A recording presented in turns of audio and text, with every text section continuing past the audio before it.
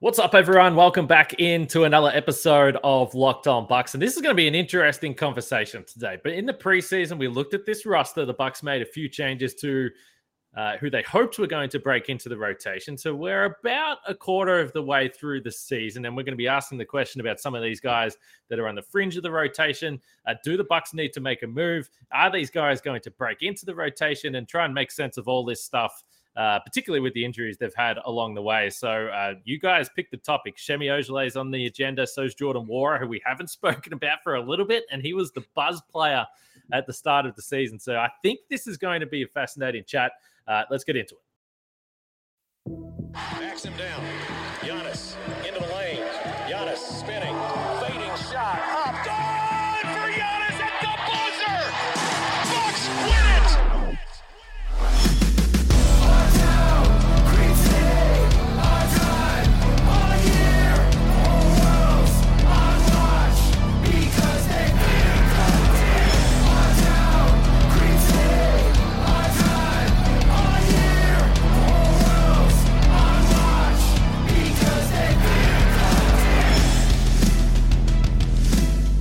Welcome to Locked On Bucks. I'm your host, Kane Pittman. You can see me and hear me on this show daily, and also find my work over at ESPN Australia. And joining me from the Bucks Radio Network, the Shoe Man, as you can see the shoes in the background there, Justin Garcia.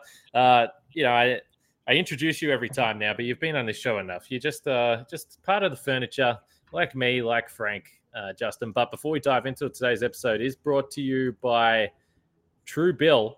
Truebill is the new app that saves you money by helping you identify and stop paying for the subscriptions you don't want or need, and can even negotiate better deals on those you want to keep. We'll talk a bit more about Truebill later in the show. As always, we thank you for making Locked On Bucks your first listen of every single day. And I tweeted it out this morning, Justin. I said, okay, what's on your mind, Bucks fans? We're, like I said, nearly a quarter of the way through the season. The Bucks are 10-8, 4-game win streak. Starting to feel like things are becoming a little more normal, but there's still endless questions with this team of what it looks like. And it's such a weird feeling. And we've been doing this for a couple of years now when we look at this team and everything is through the lens of the playoffs. But sometimes I still find myself finding that situation a little bit weird. When we talk about the regular season, it's like, okay, what's this going to look like in the playoffs? But it's what this team is doing. They've been playing the long game for quite a while. But before we do that, you tweeted out a stat. When was the last time the Bucks, I don't want to jinx anything here with the streak they've got going with the Pistons. When the hell was the last time this team had a 5-0 homestand? I can't even believe this. What was it? Was I think February of 1980, and I think it was in February of 80. So it's been over 40 years. And as they won last night, I was in the transition from doing the radio on the network into the post-game show that we do locally, starting to think of, when's the last time they went perfect on a homestand that was this long, and started to go through year by year. And it took me a while to find it. And then this morning, I actually got a text from Eric Kolbeck with the Bucks saying, hey, I heard you talking about this last night. What was the date that you found? And I told him, actually, I was going to ask you to cross-reference this to make sure I was accurate. But yeah, it's been over 40 years. Now, they have had longer win streaks at home. They've had perfect home stands before, but it's just kind of the strangeness. You and I were talking about it in the schedule. I mean, you would think this would have happened 2 years ago when they had the 18-game home or win streak, but they never had a homestand longer than like 3 games during that stretch. Absolute road warriors. That's crazy. So I guess in that game, or in that win streak, I'm guessing Marcus Johnson would have been a part of that, which is funny because last night I tweeted that the Bucks, that was the biggest margin, the 41-point margin at halftime was the biggest since it was the biggest in franchise history. Before that, the biggest halftime margin was 38 points. And I did have someone tweet that Marcus Johnson started in that game as well. So Marcus just involved in all the stats, as he often is. Those teams were so good during the 80s, so it's not a surprise. But one thing that we've spoken about with the standings as I bring them up here on the screen is why this was such a big opportunity for the Bucks. So as we see right now, they're currently the 7th seed. They're 10-8. But this is a logjam. It's super, super close.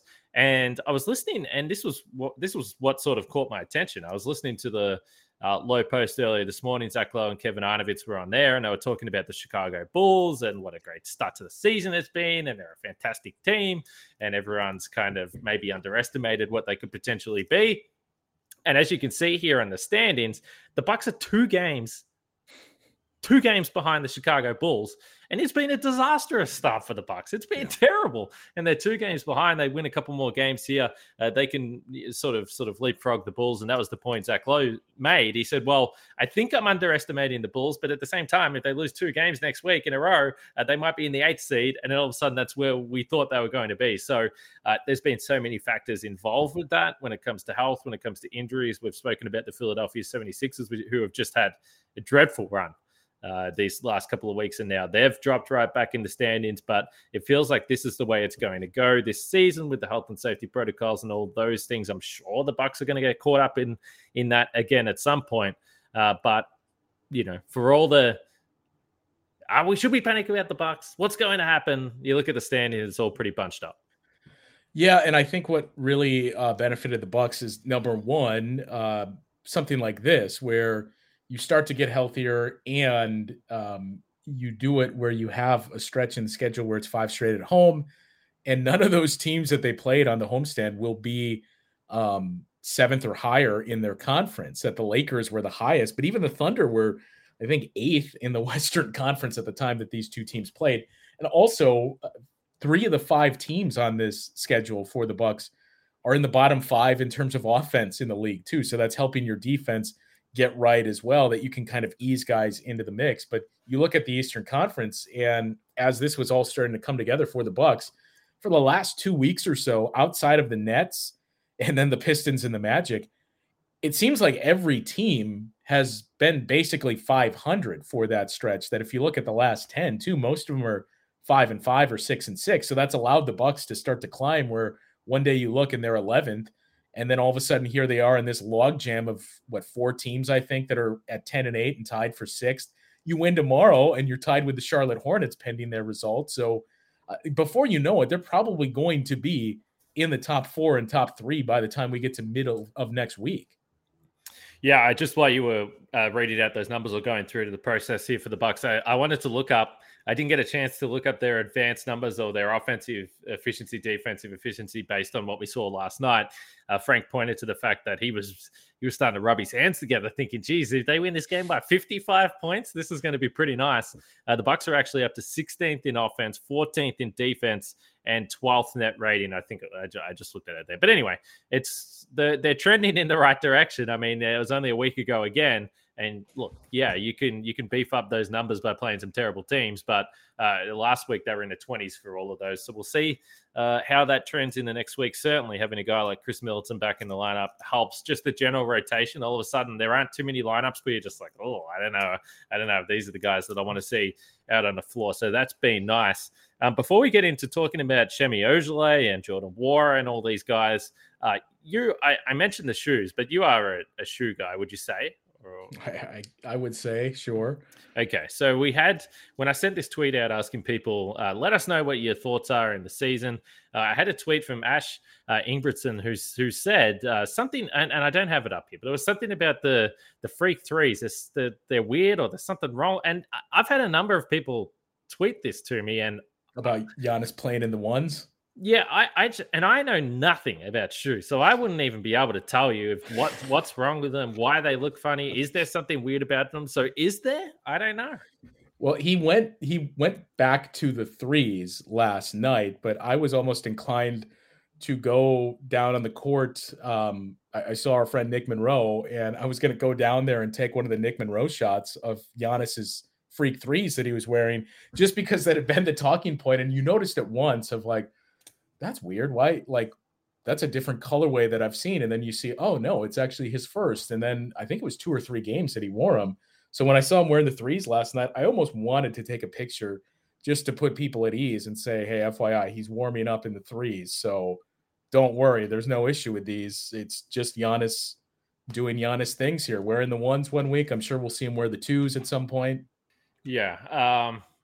I guess this is what you can do when you've got multiple versions of your own shoe. So good luck to him for that. Shout out to him for that. But yeah, if you've tweeted at me in the last couple of weeks something about Giannis's shoes, and I've just completely ignored you. I want you all to know that I saw the tweets. I just literally didn't know what to say. I had no response. There's nothing for me to say about that. But there you go. Justin's let you know. Back in the threes last night. So if you purchased threes and you're wondering if you should swap back to the ones for your pickup run, I think it's going to be okay. I think that you can be okay with the threes there. All right. I will say this real quick, though. I have one of each of the models, and the ones are my preferred as well. So I can understand why he was wearing the ones for a couple of games.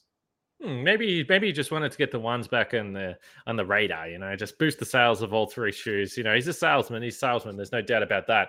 Speaking of sales, and this honestly, I swear this happens all the time, but I'll sign up for some subscription and I'll completely forget about it, and then I'll get the text or the email that I've been charged again, and it's annoying. It's happened with gyms before as well. It's an absolute joke. But Truebill can help you with that. Truebill is a new app that helps you identify and stop paying for subscriptions you don't need, want, or simply forgot about. On average, people save up to $720 per year with Truebill. Because companies make subscriptions hard to cancel, Truebill makes it incredibly simple. Just link your accounts and Truebill will cancel your unwanted subscriptions in one tap. And your Truebill concierge is there when you need them to cancel unwanted subscriptions, so you don't have to. Truebill has over 2 million users and has helped them save over $100 million. Don't fall for subscription scams. Start canceling today at truebill.com/lockedonnba. Go right now, truebill.com/lockedonnba. It could save you thousands a year. That's truebill.com/lockedonnba. And really, I mean, just think about it. If you're saving thousands a year, imagine how many Built Bars you could buy with that. I mean, that is just the absolute dream. Our Central Division friend, Ku Khalil, had tweeted out a video today. He got a Built Bar delivery. And if you want to see happiness in one man's eyes, go to Ku's Twitter account, because that's what Built Bar will do for you.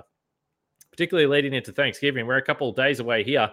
So as we've been saying all the time, the pie is not good for you. Swap the pie. Just put a Built Bar on a plate. Everyone's going to be happy. There'll be no family arguments. It's just going to be a good time for all, particularly if you have a mix of all the flavors, then everyone's going to be happy. They're low calorie, low carb, low fat, high protein, and covered in 100% chocolate. Built is a great option when you're hungry.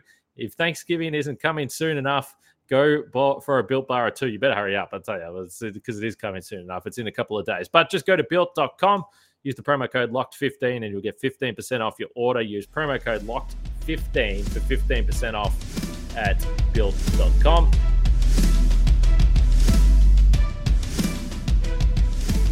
Like we said, thank you for making Locked On Bucks your first listen of every single day, particularly coming into the holiday period. You just chuck Locked On Bucks on. You might be cooking, have some friends over. Then people will be like, oh, man, why is this like random Australian talking about the Milwaukee Bucks? Then they'll subscribe to Locked On Bucks. So you're really going to be helping us out. There's no doubt about that. We spoke about Semi Ojeleye at the end of yesterday's show. Justin, the release came through from the Bucks. 3 weeks at least. He's going to be reevaluated in 3 weeks, which is not good, particularly when you consider that this has been a really, really rough start for Semi Ojeleye. And again, let's acknowledge the fact that he came in with an injury concern with that calf, missed the entire preseason. So I've been someone who's wanting to be patient, wanting to be lenient for a guy trying to fit in a new system, new roster where the lineups have been disastrous half the time. So I haven't been able to be too critical. But this is just terrible for the Bucks trying to figure out if this guy is going to be someone you can play. It's kind of makes any decision making for the future a little bit difficult. Yeah, I feel bad for Semi in a couple of regards. I mean, first and foremost, that we already started to see the narrative over the summer of people looking at Semi Ojeleye and looking at his size and profile, and this is the PJ Tucker replacement. And we've seen there are some similarities, but there's differences as well. But I don't know if you had a chance to hear Bobby after the game last night, but I thought what Bobby had to say is pretty much something you can apply to Semi Ojeleye, and that I wouldn't say it explains all of the struggles, but I think we can kind of chalk up a lot of it to what Bobby Portis was talking about, in that he played a little bit in that scrimmage, and then he had the hamstring issue, and it cost him all of camp, all of the preseason, well into the season before he came back. And even then there was, he and Semi returning at the same time and trading off on back-to-backs and still kind of easing them into the mix, that Bobby was basically talking about, my ramp up period was gone and I had no camp to get ready for, and I had a preseason where I could use this to work on some things that, it's been a slow process, and I feel like I'm starting to finally just round the corner there. And, I think you can definitely say the same for Semi Ojeleye, that all of that applies. And, oh, by the way, learn a new system, offense and defense, learn new teammates. And now he has another setback with this injury. So, I don't think what we've seen from Semi Ojeleye so far is necessarily the finished product and what he's going to be. It's just frustrating. And I know it is for him too, that now it's going to be even more of an on-ramp for him. And it's going to take some time before you really, really know what you have here in Semi Ojeleye. Maybe the benefit is by the time he does return, I think we're assuming Brook Lopez will have returned as well, based off kind of everything you're piecing together and reading the tea leaves here, that now this team will start to fall into place a little more. And Semi Ojeleye is stepping into what we assume his role with this team is going to be. So ultimately it could be a good thing, but it's a frustrating start to his Bucks career for sure. Yeah, so I've got a couple of tweets here, and a lot of what you guys responded was sort of heading down the same path. I think a lot of people are asking the same questions. They might not necessarily have the same answer, but everyone's in the same direction. So if I don't have your tweet, I definitely saw him, but I just pulled out these two here. So this comes from MEB at 6th and Juno. He says, Shemi, Thanasis, Wara, Rodney, all player to be acquired. The thing we didn't know before the season started, the most obvious piece needing replacing. We appear to be no closer to knowing, or maybe we are closer to knowing that guy isn't on the roster. So, and this is really the question, but the problem for me when I'm trying to say, okay, well, do the Bucks need to add someone to play in those lineups that we've discussed? Essentially, you can call it the PJ role, whatever you want it. This is the big question for me moving forward. But I can't really say that, well, they should make a trade, they should do this. These are the guys I would put up for a trade until you know what you got with Brook, because that then becomes the obvious addition that you need to make to the roster. For me, well, and we've been through this, but to me, the 9 guys that you have in the rotation, Giannis, Chris, Drew, Brook, Grayson, Dante, George Hill, Pat Connaughton, and Bobby Portis. There's 9 guys. That's a playoff rotation. That's fine. Now, that's in a perfect world that everyone's healthy. We'll wait and see. But on paper, I like it. The wildcards that we had before the season that we didn't know a lot about, Jordan Wara, Semi Ojeleye, Rodney Hood, and Thanasis, they're still kind of on the outside looking in. None of those guys have done anything to me that says, okay, they should be in a playoff rotation if the playoffs started today. That's just me. I haven't seen anything. My concern with Semi Ojeleye, when you say, can he potentially be a guy that played that role for PJ? First of all, I think it's unfair to suggest that he could be the guy that comes in and plays on a Kevin Durant. So if he can't do that, and if PJ Tucker couldn't do that, the question I'm asking is, would he have been on the floor last year? I don't know. Maybe because Dante wasn't there, but we've said before, what happened if Dante was there? Would PJ have started? Would Bud still have pulled the trigger? Who knows? I'm not sure what would have happened there. But if you just look at the offensive rating with Shemi on the floor, I mean, this year it's been obviously disastrous. But again, he's played with some crazy lineups. So I'm not putting this on him. But this year it's been at 98.3, which is obviously ugly. In 2021 with Boston, and again, he was sort of in and out of the rotation, but the team was better from a net rating perspective when he was off the floor. And the offensive rating when he was on was 107.6, which is middling. I mean, it's not. Yeah, I mean, it's not great. The year before, it was 104.6. So I guess if you have a guy that isn't really going to do anything offensively other than shoot the open three, you would put him in a playoff rotation because you thought he could lock down a guy.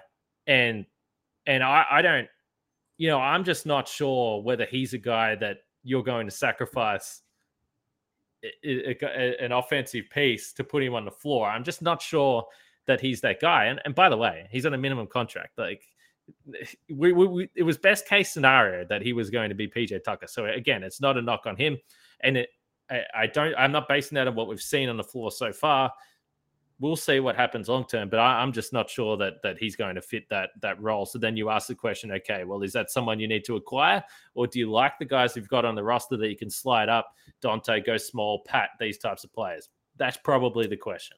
Yeah, I just this year is going to be tough because, again, for as much as it was easy to just look at the two players in a vacuum and say, well, Semi Ojeleye should be the PJ Tucker replacement. This is not meant as a knock on Semi Ojeleye, but I think the trepidation was always show me where he did it in the playoffs. That, I mean, it's one thing to say, hey, this guy has some lateral quickness and some good size that you would look to defensively, that we think he could fill that in. But it wasn't just that from PJ Tucker. It was how the team rebounded with him on the court, him making some of those plays, his basketball IQ.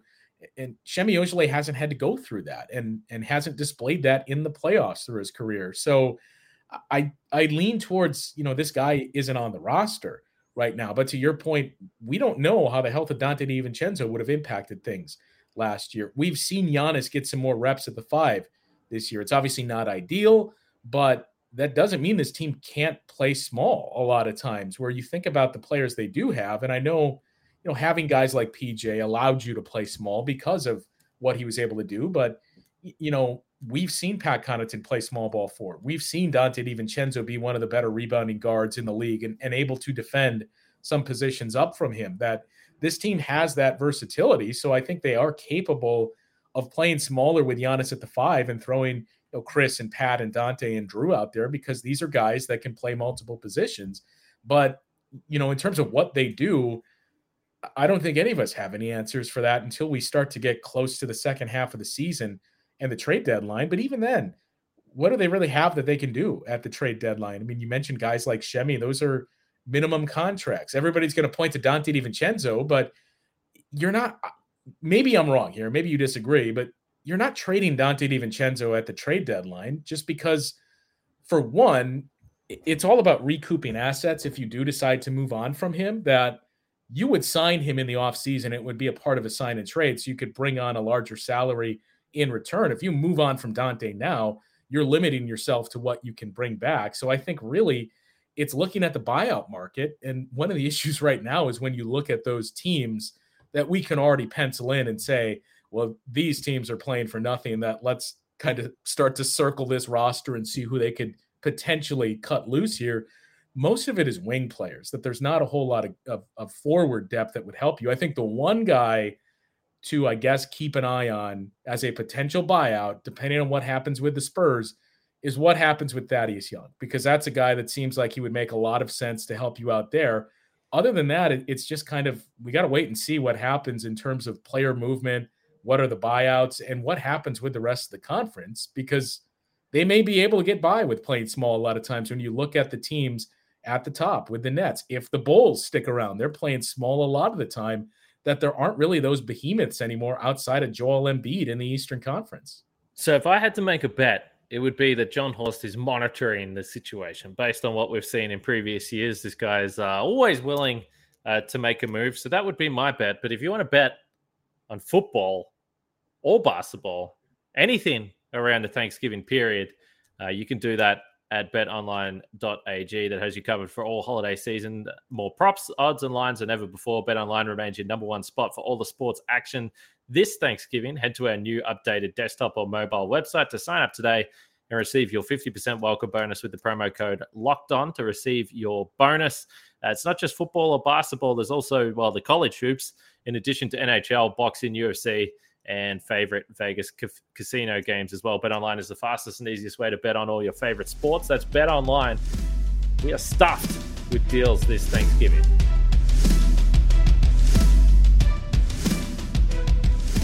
So you mentioned the trade stuff, and again, I think it's important to note, if you're dreaming big in the trade scenario, maybe you need to relax a little bit, just because, again, the guys that you think, okay, would there be any interest in these players around the league? Dante DiVincenzo.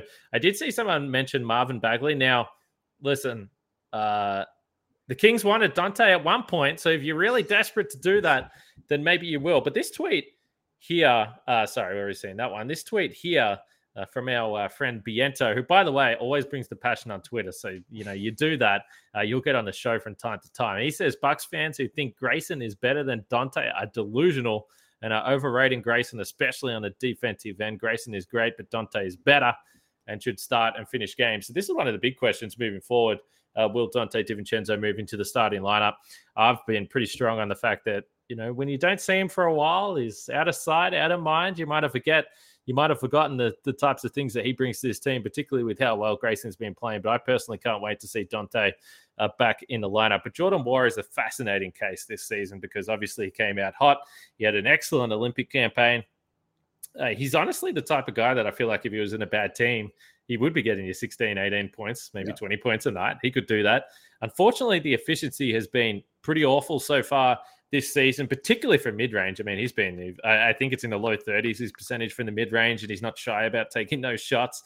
His three-point percentage is down at 34%. He's basically doubled the volume per game that he was getting up last year as well. So, the three-point percentage, fine. I mean, he'll probably level out as a guy that's in the high 30s or mid to high 30s. That seems where he'll be, particularly because he does take some tough shots. Funnily enough, his percentage at the rim has gone up. It's 70% this season compared with 50% last year, but he is only taking 19% of his shots at the rim compared with 27 last year. So the volume's gone down a little bit. And I do think part of that, honestly, is the fact that he's playing with starters more. So I was thinking to myself, okay, well, how much did this guy play with Giannis last year? So far this year, he's played 154 minutes with Giannis on the floor. How many minutes do you think he played with Giannis last season? All right, so it's either more than that or it's a lot less based on the way you're setting it up. I'm inclined to think it's a lot less just because it seems like Jordan Nwora's moments last year were those games that the Bucks basically punted, where it was Brook Lopez was the only regular. So I would say he played 27 minutes with Giannis last year. Damn, that's pretty good. 23.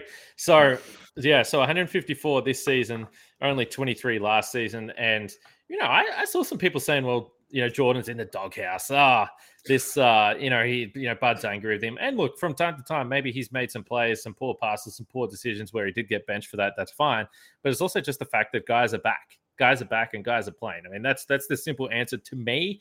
I don't see anything outside of that. Again, we've spoken about the fact that he needs to work on some other things, and I think that we've seen effort defensively. Certainly, he's had some moments on the defensive end of the floor, but it's going to be hard for him to crack in to the rotation. And just those numbers there are just fascinating. I mean, he's been put in situations he wasn't in beforehand, but I just don't know what he can do to he's not going to eat into Pat's minutes. He's not going to eat into those minutes at the wing now that Chris is there.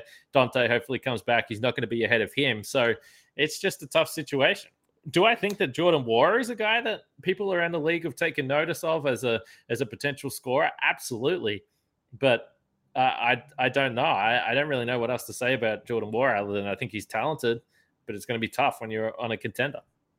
Yeah, I mean, the opportunities are only really going to be there when this team is dealing with injuries or on a back-to-back and things of that nature where you're resting. I mean, this is the defending champion that we're talking about, and they have a lot of depth on the wing, so it doesn't leave a whole lot of room for Jordan Nwora to operate. And I've been impressed with.